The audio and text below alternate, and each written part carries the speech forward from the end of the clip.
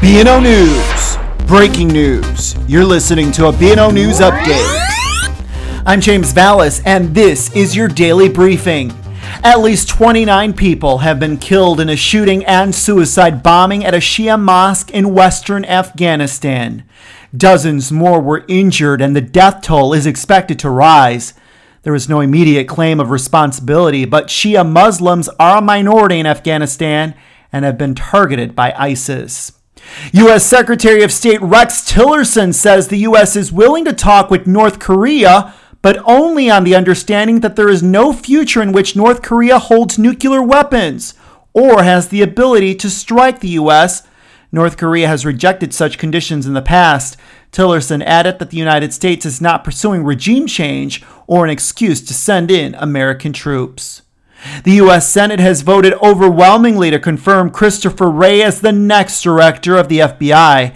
Wray, who served as the U.S. Assistant Attorney General in charge of the Criminal Division from 2003 to 2005, will succeed James Comey, who was fired by President Donald Trump amid the agency's Russia investigation. The last of 12 inmates who escaped from a jail in Alabama have been arrested in Florida. The group escaped on Sunday after they used peanut butter from jail sandwiches to change the number above an inmate's cell, which they then used to fool a new guard into opening an outside door.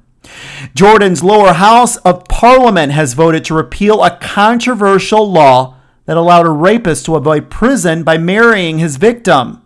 Human rights groups welcomed the repeal. And those are a look at your headlines. I'm James Vallis with B&O News. For the latest news, visit bnonews.com.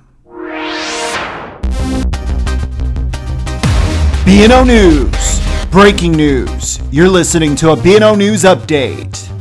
More at bnonews.com.